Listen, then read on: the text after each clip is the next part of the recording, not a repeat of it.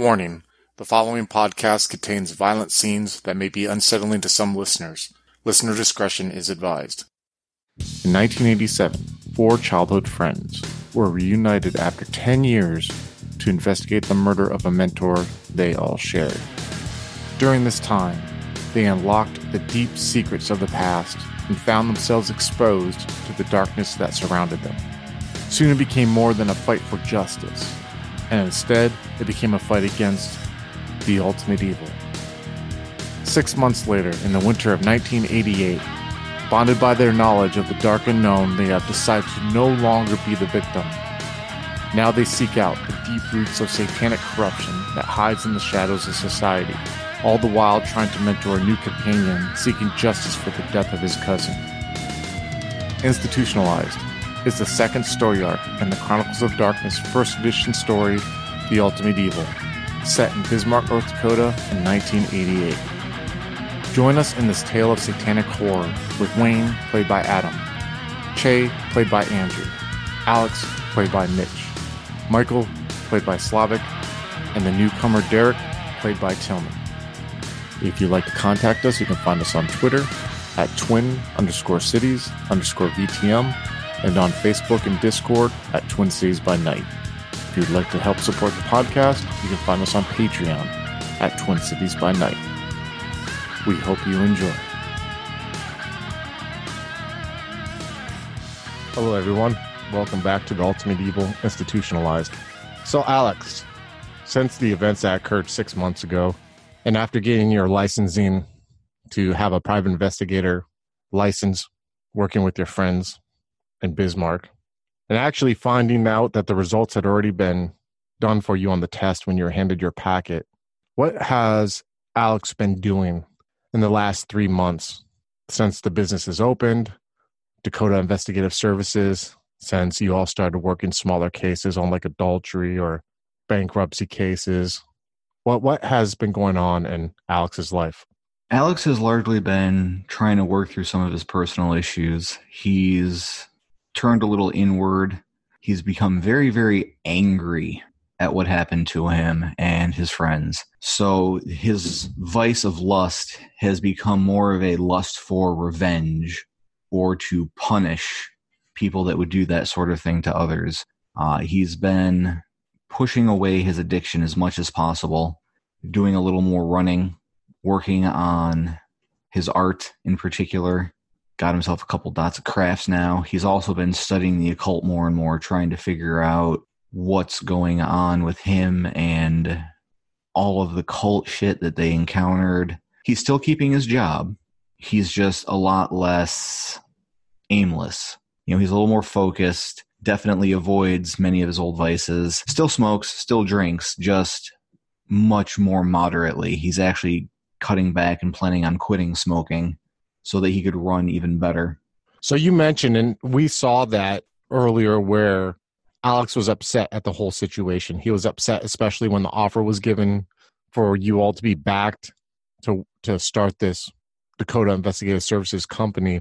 And you mentioned that anger consumes him and has led him to become somewhat more moderate in his vices, hasn't gone back to drugs, has given him a purpose to better his become physically in better shape, to try to find any kind of answers for what you all saw.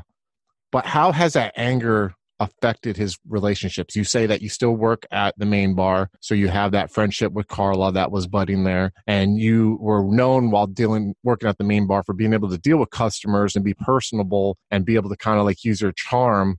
Is that still there? Or is that anger bubbling past the service now and starting to affect the relationships that you have? No, he'll still definitely turn on the charm and do everything he can as a bartender to bring in the tips. As far as Carla goes, you know, he's going to put up more of a wall there. He'll still be kind. He'll still, you know, slip hundreds into her purse whenever he can.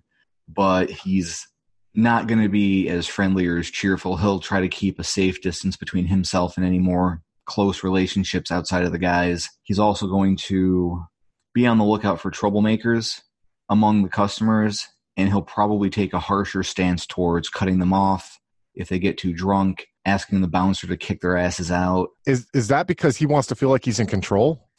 Or is that because that's a way for him to release his anger, is to kind of be tougher and to be more dominant over people like that? Both to sort of impose himself on the world around him instead of having the world impose itself on him, and a little bit because he doesn't want shit to start if he can stop it. So he's trying, I get it. So this is his domain in a roundabout way, but also he feels like he's doing good by doing that, by preventing something bad from happening. Yes. Okay. Now, how does that passion that you have now and that control that you want to feel, how does that affect your day-to-day activities with this Dakota Investigative Services? What do you do with them when it comes to like the activities that they do? You know, like Che mentioned that he does more of like, he likes to stake out people and kind of follow people and get information, and everyone's kind of fit into their own little role. Like, what is your outlook when it comes to that business and what everyone's doing so far with it?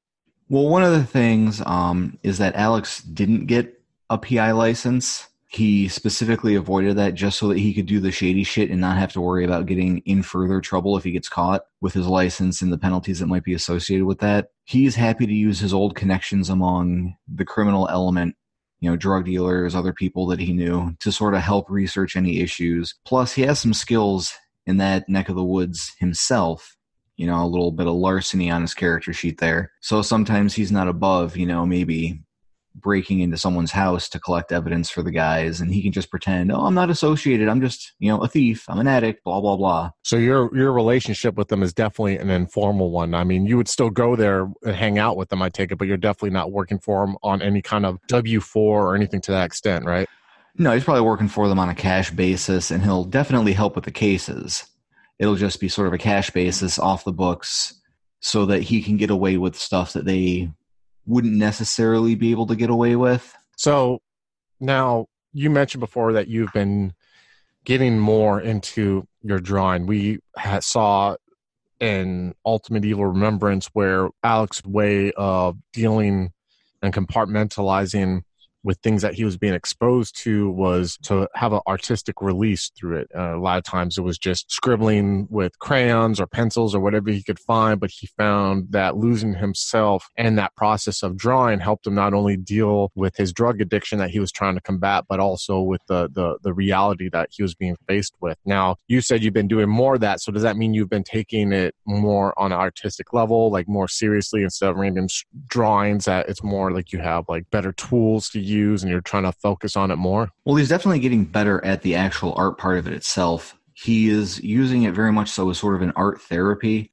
He's not like producing art for sale or anything like that. So his room, his parents' house, their basement, everything is just going to be covered in his art. He sort of, when he starts to draw, he just loses himself in this sort of meditative mindset where the images, the creativity that he wants, the message or the story he wants to tell just flows without him necessarily being consciously aware of it. He just does it, and then he might snap to an hour or two later, look at what he did, and was like, oh, holy shit. Yeah, that's definitely been happening with him. Or sometimes you'll fall asleep while working on like this desk that you have set up, or sometimes fall asleep in your bed where you have like a pad that you're drawing on, you know, with your knees propped up. You'll snap out and you'll be confronted by what you have seen. So definitely. Now, how has his relationship been with his mother and his father now since he's kind of dealt with the ramifications of what happened 6 months ago? He treasures his parents that much more. First off, you know, he's probably a lot nicer to his mother, spends more time with her, helps his dad out more, a lot more involved with their properties and any other business, runs errands for them, that sort of thing, as much as he's able around his work schedule. You know, he chips in money around the house. He does everything he can to remind them that he's better and that he's no longer shooting up, you know, in the bathroom or anything like that. Definitely. So let's cut to a scene. You're sitting on a couch and you feel lips going along your earlobe. In front of you, you see this living room, a small living room that looks like it's in an apartment. You see this TV that's sitting on a TV stand that has antennas, very old color TV. You see there looks like there's some toys that are along the floor that could have probably belonged to a toddler. You see wooden squares and blocks that have the alphabet colored in reds and oranges and blues and yellows and greens. You see a little tripod of circular, bright colored donuts that go along this yellow stick for that looks like toddlers who are figuring out that pegs go into holes. You see a teddy bear that looks like it's on its last leg that's been handed down through generations. And you see random hot rod cars that are along the floor. And you could feel the hot breath that's going in your ear, your left ear. And you feel a hand that's going up your chest. And you look down at your chest and you see that you have no shirt on, but you have some jeans on. Your belt buckle's unbuckled and your top button's undone. But you kind of see through the jeans and you kind of feel the tightness around there that you're starting to get aroused from what is going on. And you hear this voice whisper in your ears. And she's like, let me go down on you. And you hear her whisper that as she's rubbing her hand along your chest. And she's like, come on, you got to relax. Alex is going to look to see who's talking. You turn and you look and you see this face you don't recognize. She's blonde. Her hair is permed and it kind of goes down to the middle of her neck, but it gives the body of her hair a round type of volume. And you see these yellow teeth that she's speaking from that look like they've been stained from coffee and cigarettes. And you can see that her skin's kind of blemished, but she has freckles and she has these gray eyes. And when you turn to face her and you hear her voice speaking to you, you can smell her breath and it smells like that she's had some drinks. And she's like, he's taking a nap. Come on, let's do it. And then she slides down on her knees and she gets in front of you and she's looking up at you. Why don't you ever do it with me, Alex? Why don't we ever do this? Huh? How many times have we been out? Alex was going to take a very careful look around the apartment, and he's going to take a very long look at her face to try to sear the image into his brain, and then he's going to stand up. As you try to stand up, you feel the hand go on your chest like it's gently trying to push, like, no, don't go. She like try to push you back a little bit, and with the other hand, she's trying to fumble with your fly. No. This is wrong. Where am I? Who are you? Just relax. God damn it. Just relax. And you see she like her hand kind of goes up to your chin to like push your face to look up at the ceiling. And she's like, just relax. And you feel like her fingertips are gently kind of going onto your lips. And then you start hearing this, just relax, big boy. It's going to be all fine, you little son of a bitch. And you like, for a second, you start to look down with your eyes as she's pushing down. You see the hand and the hand has no skin on it. And you just feel this wetness on your face and you look down and you see the skinless face looking up to you with these bright white eyeballs. Like you can see the white of the eyeballs that directly contrast against the sinew and the muscles and the fat that are on this face. And he's looking up at you. He's like, don't you realize, big boy, you're not going anywhere without me. We're together for the rest of our lives, you little son of a bitch. I told you we'd be together for the rest of our lives. And you snap awake and you look down at this drawing that you were just drawing. And you're looking at this desk and you see the pencils are spread apart and you scream for a second. You just hear it come out of your mouth. What's going on in your head right now? Oh, I'm sure that he's going to take a minute to catch his breath and sort of wipe some of the sweat off his brow. And then he's going to take a long look at the picture that he was drawing and try to figure out what the fuck just happened. He's not happy about having nightmares again. When you look down at this drawing, you see that you did it on a piece of paper that's probably like 3 foot by 3 foot, like the larger types of paper that people usually do larger sketches on. And you see it resembles Da Vinci's Vitruvian. Do you know what the Vitruvian is? Da Vinci's Vitruvian, I don't know if I'm pronouncing it correctly. Yeah. It's the drawing of man, like at different angles. And you see that in the middle of where that man was and Da Vinci's original piece of art, you see there's a skinless man. You can see like the tendons and the muscle layers go along the body. And you can see still see the flaccid penis, but you can see the face. And this time though, when you look at the face, the details of it, you see the sick grin that's on there. And you see that those eyes, those Welkstetter eyes that you saw and whatever that was in the middle of the wilderness, that thing you wrote about in your journal. And there's a moment you're staring at those eyes because those eyes, unlike the rest of the body, are distinctly human still. They're still the eyes that, similar to the eyes that you see when you talk to individuals every day at work, or when you talk to your friends, or when you look in the mirror, when you brush your teeth, or when you see your parents. You still see those human eyes that are trapped in this demonic figure. And then on above that, to the north of this drawing, you see a black silhouette. It's like behind the shoulders and the head of this drawing up into the top part. And the black silhouette is the silhouette of a woman, but you cannot make anything out. It's pure black. And you can see the silhouette of black hair coming out from behind it. And behind her head, at the very top of this drawing, is a red circular moon that is pure red, almost like she has overbearing on this figure that's in the middle. On the left, you see a silhouette. It's almost like a drawing on the left. It looks like a figure that is throwing with one hand forms that look to be pregnant women into what could probably be a well. And in their left hand, they have a knife. And you see that you saw that when you draw it and the one figure's fallen in, it looks like there's other pregnant females that have fallen in that well. Like they're piling up, like you can see into the well and see where they're piling up. On the right of this drawing, you see a figure in snow from like the shoulders up. It's a beautiful woman. Her face is resting in snow. Her eyes have a dead glazed over look. And she has blood trickling down her mouth. And there's a fly that's resting on some of that blood. And then on the bottom of this drawing, opposite from the woman in front of the red moon, there's a city skyline. You see lights that light up the night of it and buildings and skyscrapers that go along it.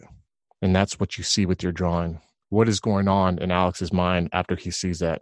He's a little disoriented at first. He doesn't really remember where all this is coming from. So he's going to take a few minutes to really take in the details. And then he's going to try to get the haze out of his head and see if he can sort of make some sort of sense of the images, like put them in order or dissect them to figure out where they came from and where they're going. Yes, go ahead and give me let's do an intelligence and academics. And I will give you, no, I'm just going to have you do intelligence and academics, please. Tell me how many successes you got. How many did you get? Zero successes. Zero. So you're staring at this drawing and you're just trying to make sense of it. And you're trying to grasp onto anything other than Welkstetter that's in the middle. And you're desperately looking. You're looking to the top. You're looking to the left, to the figures getting thrown in the well. You're looking to the right, to the dead face in the snow with the fly on it. You're looking to the figure, the silhouette, onyx figure that's above on this red moon. And you're looking at that city skyline and there's like almost like a sense of panic because you have no idea what any of that is. You lost yourself. You're trying to remember when you even started drawing this. You don't even remember drawing this. And there's this moment where like your breathing starts going and you feel your heart rate going up as you're staring at this because this is something completely alien that came from you and you have no recognition of what you did, what led to this. And then your door opens up and you hear Alexa, and you see your mom standing there. She's in her bathrobe and she has her nightgown underneath and you can see she's rubbing sleep out of her eyes and she's looking at you and you're at your desk. You fell asleep at your drawing desk and you're like in a pair of shorts right now and you're drenched in sweat. She walks up to you and she like puts your face between her hands and she like turns you to look at her. She sees the panic in your eyes. Like, what's wrong? What's wrong? Alex will respond to her in Russian. Nothing. I just had a bad dream. I was taking a nap. You see there's a moment where she's like, Alexa, it's 3 a.m. And she like, then you see her glance down at the picture and she like looks at the picture for a second with a concerned look and then she looks up at you. Don't worry about it. I was just, I fell asleep while I was working on some new art. I'm okay. I just had a bad dream. That's all. You see, there's a moment where like she's in a situation that pains her because she feels she needs to size up everything you say to her. And she doesn't like that. She has to do that. She's been lied to before by you and she's been taken advantage, but she loves you. Her love is unconditional.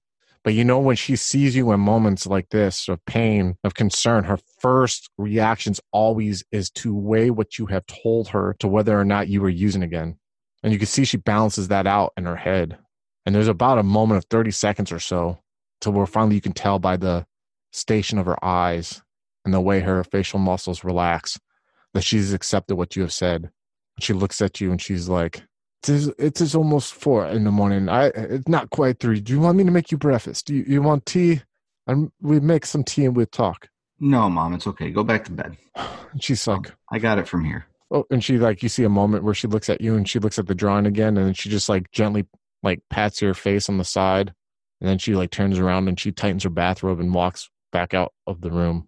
And you're left there on your own. Now, you know that it is early Monday morning, and that usually Monday mornings you guys will meet at the Dakota Investigative Services on Main Street. What are you going to do until then? Alex is going to try to go back to sleep. You crawl back into your bed, and you find yourself able to sleep, and you sleep peacefully. But right before you hit the REM, you are worried that you will always hear that voice in your dreams. All right, we'll cut to Derek next. Derek, you open the door to the shop, and you're greeted with the sunlight reflecting off the metal of these bumpers. You can feel the cold crispness of the air. You can see snowdrifts that are on the side of this parking lot. And you still feel almost out of breath in a way because of just having gotten laid off. You still feel the vapors of the Jack Daniels that you took a shot of that your boss gave you. And you have this envelope that's in your hand that has the check in it. What's going on in your head right now?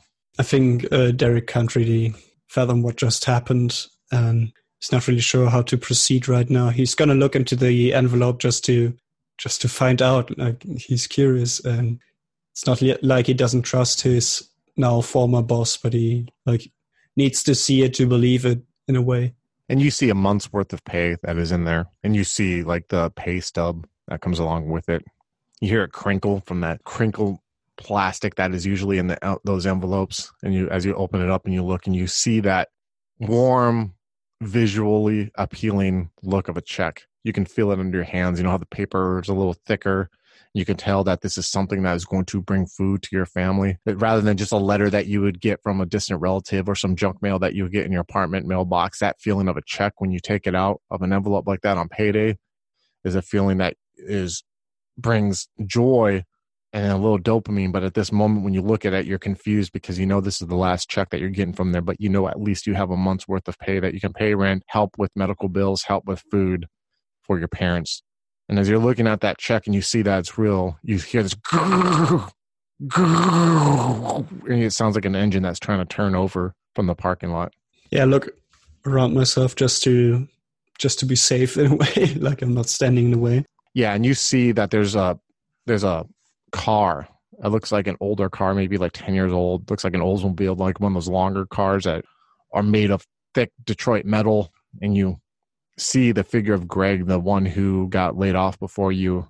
And you can see him like he's trying to turn the car to start it. You can see him through the windshield. You can see like with his right hand, he's sitting there trying to go. Then you see a moment of silence as he's like hitting his fists on the fucking steering wheel. Yeah, I walk over to him and like knock on his window. And you see him look up at you, and then he just kind of like opens the door, and like you kind of step back just to give him a couple feet to open the door, and he gets out. And you can see his eyes are red, like he's probably was crying in there, but he's trying not to cry in front of another man. And he's about a half a foot shorter than you. He's rather lanky compared to you, and he has like this wispy like blonde goatee, and he has like kind of thick blonde hair that's kind of like combed back a little bit, but it's shorter end. And he has this thick winter jacket on, but doesn't have any gloves. And he looks at you, he's like, the fucking starter. Goddamn fucking starter. Don't you know it's fucking out again? That's all I fucking need. He's like, man, I hate to ask you this because I assume you're in the same goddamn boat as me, but can you give me a ride back to my trailer? I got to have my father-in-law fucking pick this up for me. Yeah, sure. We can do that. I was going to suggest the same, honestly. Thanks, man. You're a good guy. And he like kind of like looks around and he sees your van that you drove, and he kind of like walks up to it, walks over to it with you as he waits for you like to unlock it and everything. Like probably a 10-year-old van or something like that. So yeah, so I'll try to start it up. So you start it up, and he's sitting in the passenger seat as the warmth kind of kicks on right away, and you kind of give it like a minute or two to warm up before you start driving it. And the guy's just like looking out the window. He's like, ain't that some shit? Ain't this some fucking shit? I swear to fucking God, damn it, I can't keep a fucking job. I didn't do anything this time. I showed up every fucking time. I fucking work. I don't know what the fuck to do. The boss told me his ass is on the line as well. It's this fucking shit. All these fucking jobs are leaving. You hear about it on the news all the fucking time. And how are we? And he looks at you and he kind of like makes a hand motion back between you and him. He's like, how people like us supposed to support our families? Like, what the fuck are we supposed to do? My father fucking worked for goddamn AT&T and got a fucking retirement for working 30 fucking years. And I can't even keep a job for longer than a year and a half. And then I got my fucking father-in-law sitting there trying to make me look like I'm a fucking piece of shit. I graduated, I got a fucking diploma, and I got a fucking job. That's what my fucking dad did in work. And now I'm being accused of being a dirtbag. I can't even take care of my wife and kids because I was on fucking food stamps for a fucking 6 months. God fucking forbid. Right? God fucking forbid. All those people on the res, they get their shit all the fucking time, but God fucking forbid, for 6 months, I get fucking food stamps, and all of a sudden I'm a fucking piece of shit. Yeah, Derek is just gonna let him rant a bit, occasionally ask for directions. Yeah. And as he's like, ranting, he's kind of pointing like turn here. And you're right now kind of like on the west side of town, and he lives further on, like on the southeast of town, kind of past the airport a little bit. And he's like, as he's ranting, he stops for a second. He's like, I know you don't want to hear my shit. Do you got anything backed up that you can fall back on at least? I'm all fucking sitting here thinking about myself and shit. And I'm not even thinking about whatever you got on your plate. I don't know. I have this side gig, but honestly, it's more like a hobby. I've been doing furniture repairs for some people in town, but really just, that's money on the side, honestly.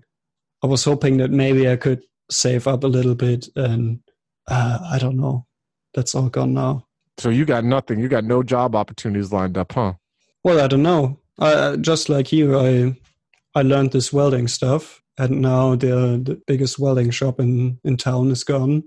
It doesn't look like there's any market for a new one here.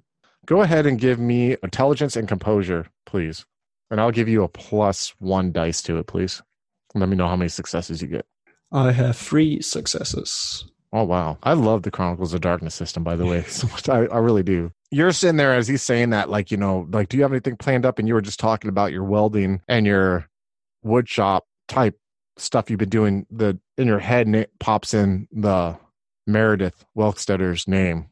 And you start thinking about how 6 months ago you had where Jerry had talked to you and had you introduce those weird group of guys who somehow were tied to your sister.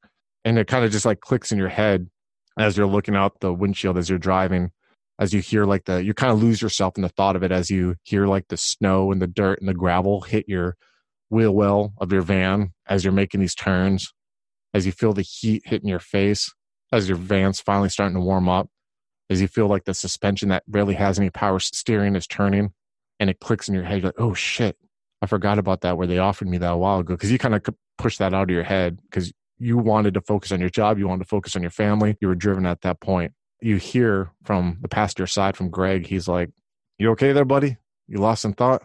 Do you need to get a drink or something? No, it's good. I already had one, and honestly, it's a bit early. I was just thinking of my father, Would you say you have told Greg about your father?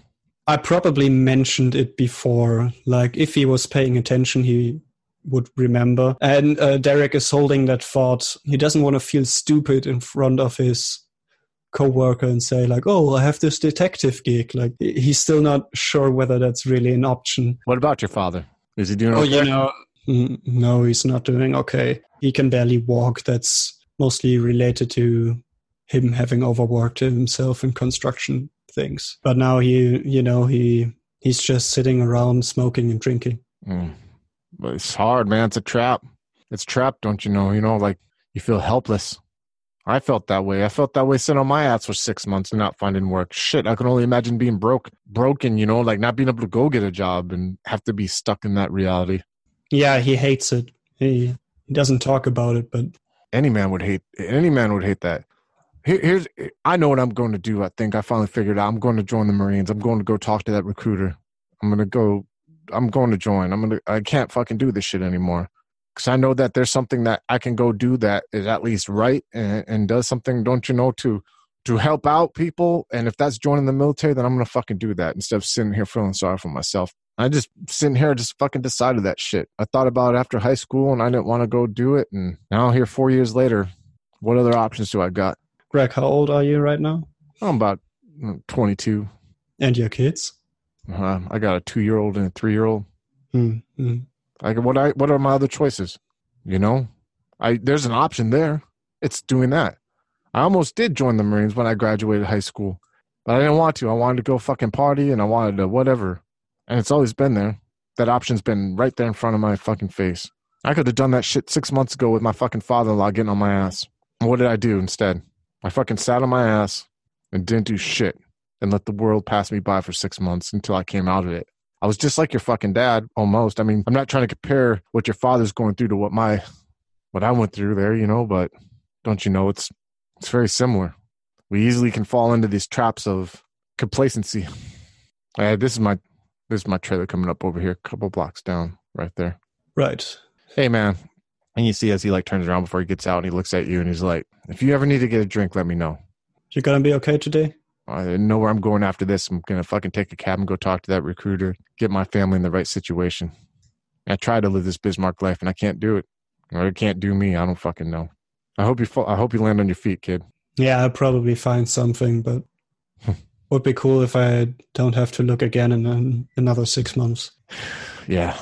Sounds like nothing's guaranteed anymore. He gets out and he opens the door and you feel the cold rush of the wind come through and he's like, you see the wind kind of blow his hair a little bit. As he looks up at you, he's like, seriously, you want to get a beer? You know where I live. He like closes the door and you see him turn and he walks down like this unleveled sidewalk to this like white trailer. It looked like it was white at one time, but you see it kind of has like the elements have taken its hold. As he like walks up the door and stomps on his feet, you see him take a deep breath and then he opens his door and he goes into it as you're left there on your own. What's going on in your head right now, Derek? So this is a trailer park? Yes, it is. Yeah, I think Derek is kind of feeling like shit because he doesn't know this kind of struggle. Like his father has it pretty bad, but his family gets by. Like they have 2 apartments between the 3 of them, multiple cars. He has this side business that he did mostly for fun, as he mentioned. That's really surprising, to be honest, with me as a storyteller, that Derek feels bad about that. Like I almost think that's selfless in a way. Not selfish, but selfless, you know, like you just got laid off. You have a sick father. You're helping provide. You don't really have anything lined up. And you see this man getting, you know, he's stepping into some shit with his father. You know what I mean? Probably going to hear it from his wife or his father-in-law. He's going to have to go join the service. Who knows if his marriage will even last, him going through boot camp or any shit like that. And you feel empathy for him over yourself. Is that normal for Derek? I think so. Him being like mostly introverted, he probably always considers like, am I behaving adequately in this situation? If that makes sense. So let me ask you this. With that thought, whether or not you're feeling adequately, and then you with the realization, remembering the offer for Meredith, how does that make you feel knowing that there's this group of strangers, people you're not familiar with, who are looking into an important matter that affected your life and you're not involved in it? Now, this isn't me as a storyteller trying to push you. I'm not trying to do that. But I mean, just, you know, you're talking about the adequacy and the issues going on and that just coming in your head. Is that playing in a factor in that alphabet soup of thoughts that's going on in your brain right now? Yeah, he's probably like weighing it out whether he wants to call them up or not. He knows he should because he needs money next month. If they are still interested, that would be a good option, definitely. He's interested in it at all. Like it's not some conveyor belt work or packing boxes. Yeah, so, and it's not a commitment like joining the military, which he probably feels like he couldn't do. Yeah, I mean, exactly. Join the military's they're and I'm not going to try to get on any like social, political, whatever, but there's a reason why it said that the poor fight the wars, you know what I mean? Because a lot of people are forced to join the military because they don't have viable options when they are young or in these situations like this. That to them, it looks like, well, there's always this out. I'm physically able to, you know, I don't have a criminal record for people like that. It's always like this out that's hanging over your head, especially when you've seen examples of people who have done it, who have gotten away out of the small town or something like that, who've been able to go see the world for that very example. So this man, Greg, was given an opportunity, finally got pushed into where he saw no other option to do it. So, all right, we're going to cut to Chayton. So, Che, your grandfather just drove off with Brian Eagle, who's passed out in the truck, and you're standing on this porch of your cabin in Standing Rock. What is going on in your head right now with seeing the fact that like all these events that just happened right now just kind of just woke you up in the morning there? Another day in paradise. Isn't it, right? He's I don't know, he's just a little bit kind of sad for him, you know, for Brian. Is it the sadness because of just realizing, like, just the sad state of affairs that he's currently in right now in his life and everything, or yeah, is it... like he's really like he's feeling a lot of things and he's going through a lot. And he's just a little bit sad for him. It's like pity almost. Like it sucks what he's going through. Yeah, it is. And almost the way that he looks at it, like he wasn't good enough to do whatever you guys did. Now, he doesn't have a full understanding. This man only had that brief moment that you all had in the Neepy. And the Neepy, again, was that Lakota Sweat Lodge experience that you guys had. And it was like nothing was ever spoken about that except for right after it happened when you guys are sitting around that campfire. And he heard you all trying to articulate something that was almost impossible to articulate what you witnessed together. Because he had his visions, you all had your shared visions, and hearing almost that he saw his sister the same time that you guys saw your sister. But this is all stuff that's hard to rationalize it in a normal mind. We're trying to articulate an out-of-body experience that's unexplainable that was shared between 5 people at that moment. But he has the understanding that you all saw his sister too, but you saw more, and more was revealed to you. And it's jealousy in a way, I would think. He's jealous of the fact that you and your friends were able to do what he was trying to do. I mean, I'm sympathetic, but at the same time, like, it's his problem. Yeah. I mean, you have your own, very much so, and I can empathize with Che's outlook on that, because if that's Brian's only concern compared to what Che has witnessed and what Che is afraid of, then Brian has a rather easy life, I'm sure he's got other concerns too. I mean, he's a person the whole life and everything. It's just more that like I got my own shit to worry about, and I'm not trying to fix his issues, whatever they may be, but I am sympathetic to the trouble that he's gone through. Yeah. Like I'm sympathetic to the pain he's felt. So, it's I get that he's hurting and he's like looking for answers and he's lashing out. I get that. And that's why he was trying to be somewhat helpful, is because it's like, guy's just going through a tough time. That's all. Yeah. So that you look at your watch and you see it's about 9:30 right now, and you know that usually Monday morning you head to the agency to kind of like talk about what the plan of action for whatever cases you have or new cases that come up or anything. Are your plans after what happened just right now, Brian, to still like head over there and meet up with the gang, or do you have anything else you would like to do? No, it's the same plan as before, Okay. Just going back over there. It was just now I have something to tell them about. Yeah, now you have a good story to talk about. Like, hey, guess what I woke up to this morning? Yeah, for sure. Definitely. So you get in your Jeep and you start it up and you drive out of the Standing Rock Reservation, and you slowly cross into town on the west side of town, and you drive over the Missouri River, and you get to Main Street where the bar that you guys visit is at, but also the Dakota Investigative Services. And you can hear the sloshing of the sludge of like melted snow that's on the street as you're driving your Jeep. And you can kind of see at this point businesses along Main Street are starting to open up. You see like there's a tax guy who has a little business there. You see like there's a little coffee shop where like a diner, not really quite a coffee shop, but like a diner, a German diner where people will go and get like coffee in these big coffee rolls, those big cinnamon rolls at usually where older people usually meet. You drive past the VFW where like veterans hang out, and you kind of drive past the Civic Center on the left, and then eventually you get to the side of Main Street, the eastern side that you guys are located on, and you see that there's the bakery next door where Martha, who usually gives free stuff to Michael whenever he opens up, is there. And you see Michael's car and you see Wayne's car is parked in front, and you can see through the glass windows of the opening, like there's a big picture glass window that you guys have where it says Dakota Investigative Services. It has your hours and it has like a phone number at. You see that there's 6 desks that are in there, 3 on one side and 3 on the other. And Michael has the farthest back left one. You can also, when you see in there, you see the Coke machine that's on the right against the wall that you guys end up usually taking free Cokes from and drive Michael nuts that you guys do that. There's a coffee pot that's right next to it that's like on this little shelf thing that has like a Yellow Pages and some other stuff, and you see like the creamer stuff or whatever. You can see this all through the window. You see that Wayne and Michael are like kind of talking, and you see there's a little excitement when they're talking as you pull up your Jeep along the side of the road. You two, Wayne and Michael, you can see as you guys are talking, you can see the Jeep come pulling up, and you see Chayton getting out of the driver's side of the Jeep and walking in. Go ahead, scene's on you guys. So There he is. So you guys look like you're talking about something important. What's going on? We got another.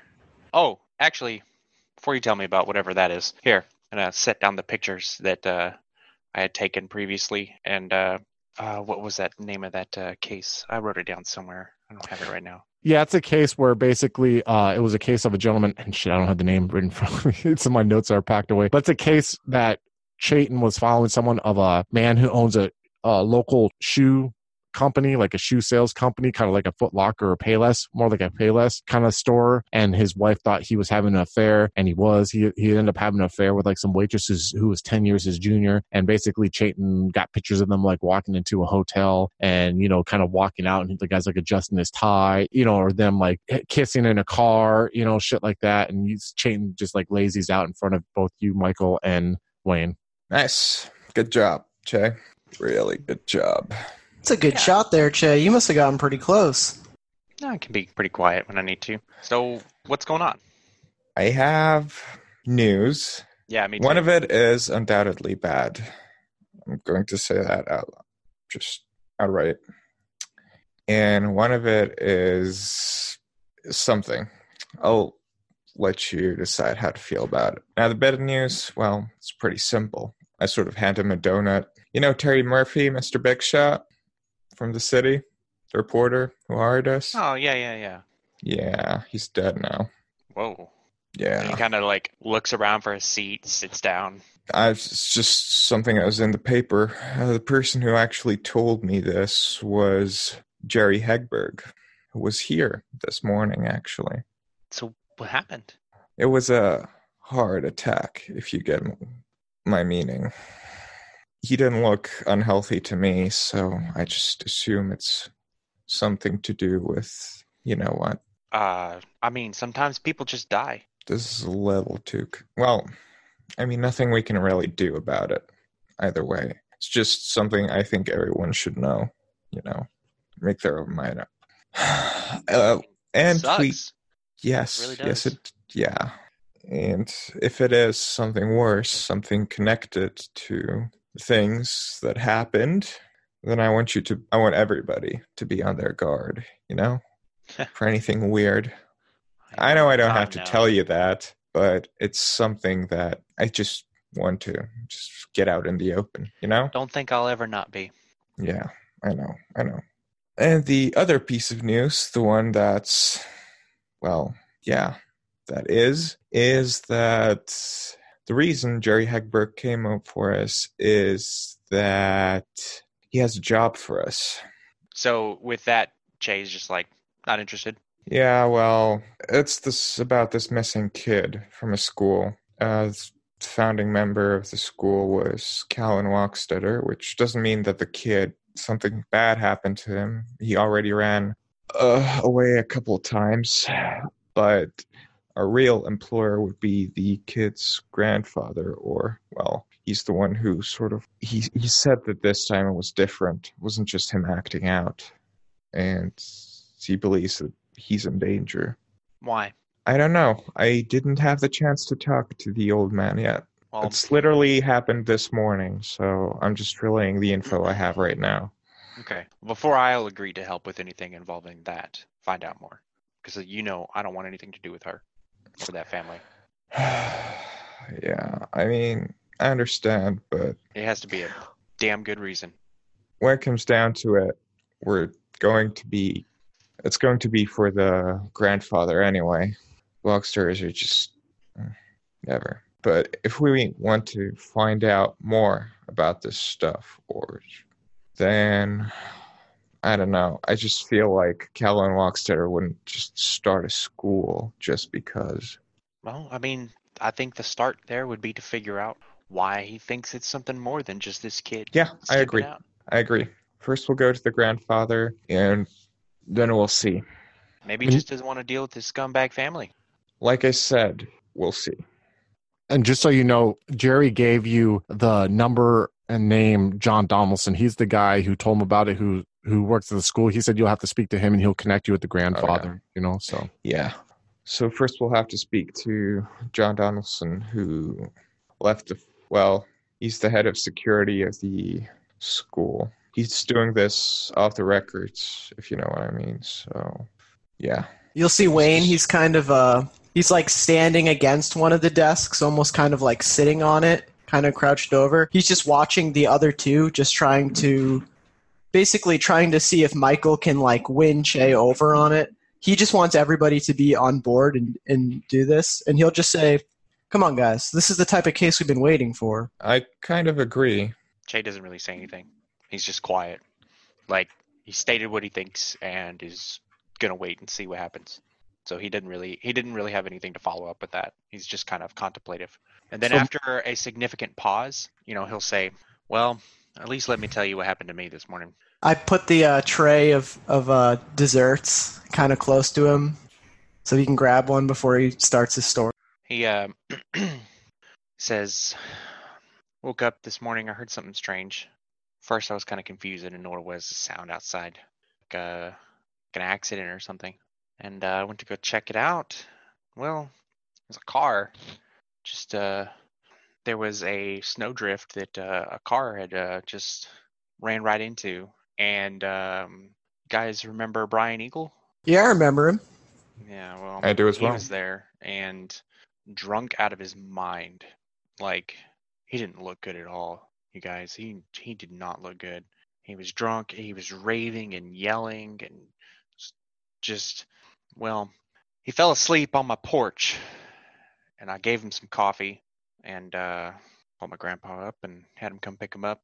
His car's still at my place. Doesn't look too good. Serviceable, but something's wrong with him. He was going on about his sister. He was just crying. I don't even know if he's going to remember everything he said. Poor bastard. So, excuse me if I'm a bit riled up. That's how my morning started. Donut? I'll get some coffee going for you. And he just kind of, yeah, why not? Just kind of like takes one finally. I mean, they're made by Martha. She makes the best. So, Che, you seen your grandpa today? Yeah, he come by this morning and picked him up. How's he doing? Good, I think. You ask him if he needs any help with anything. I'm always around.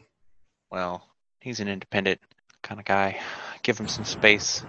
He's always been. That's right. He's always been like that. Just he can do things on his own. He's getting older and refuses to accept it. Doesn't want to admit that sometimes he can't just lift the things he needs. He can. And he could have once before. He's a stubborn old guy. That's why I like him. Oh, hello again, folks.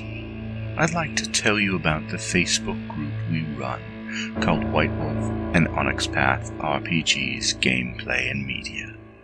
Have you ever wished you could have an easy way to find gameplay videos and podcasts, or just media in general that deals with your favorite White Wolf role-playing games?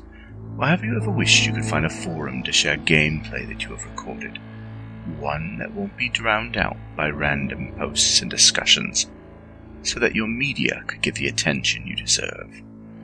The group is specifically run with the sole intent of it being a one-stop shop for people to view or share media involving the games we all love. We take thorough steps to ensure the page does not become cluttered and is easy to traverse. The group is already immense and continuing to rapidly grow, with new media being shared every day. Stop on by. We hope to see you there.